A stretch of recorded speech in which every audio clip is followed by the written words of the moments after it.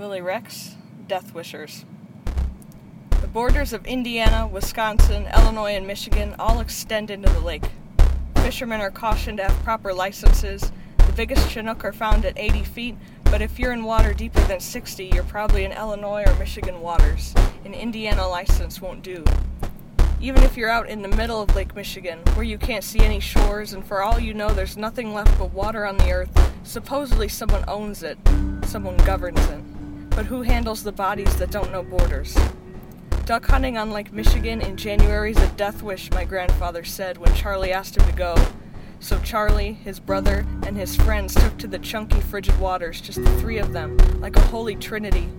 It took a few days to find the sturdy 42-foot boat upside down, no bodies, confused, like the semi-truck they missed by a short hair going north on Route 41 the day Charlie's speedometer hit 115. Sills had a face full of birdshot, but the wounds were superficial. Even he was screaming, blood spraying with spit. God damn it, Charlie, slow the fuck down! You're gonna fucking kill us!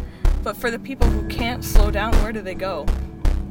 I read Into the Wild in a sophomore English class, and none of my classmates respected the fact that Chris McCandless renamed himself Alex.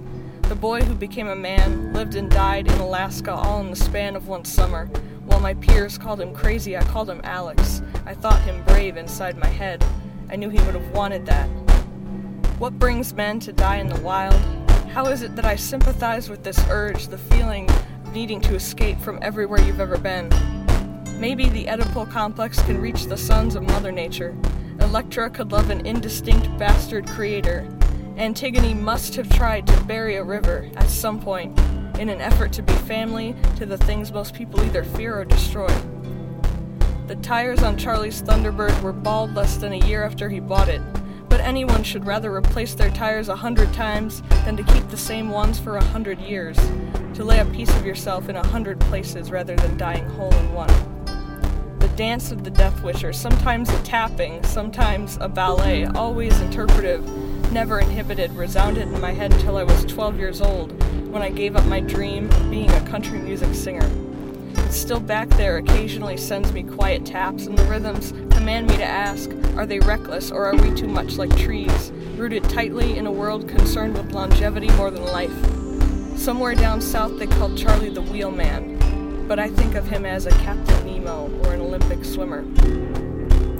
All the Midwest horses, all the Midwest tugboats, and all the Midwest men could not retrieve his body. I read there's a cemetery in Italy with a wrought iron sign that says, as you are, I once was. As I am, you will soon be. Warning of a condition, but not mentioning the word death as we know it.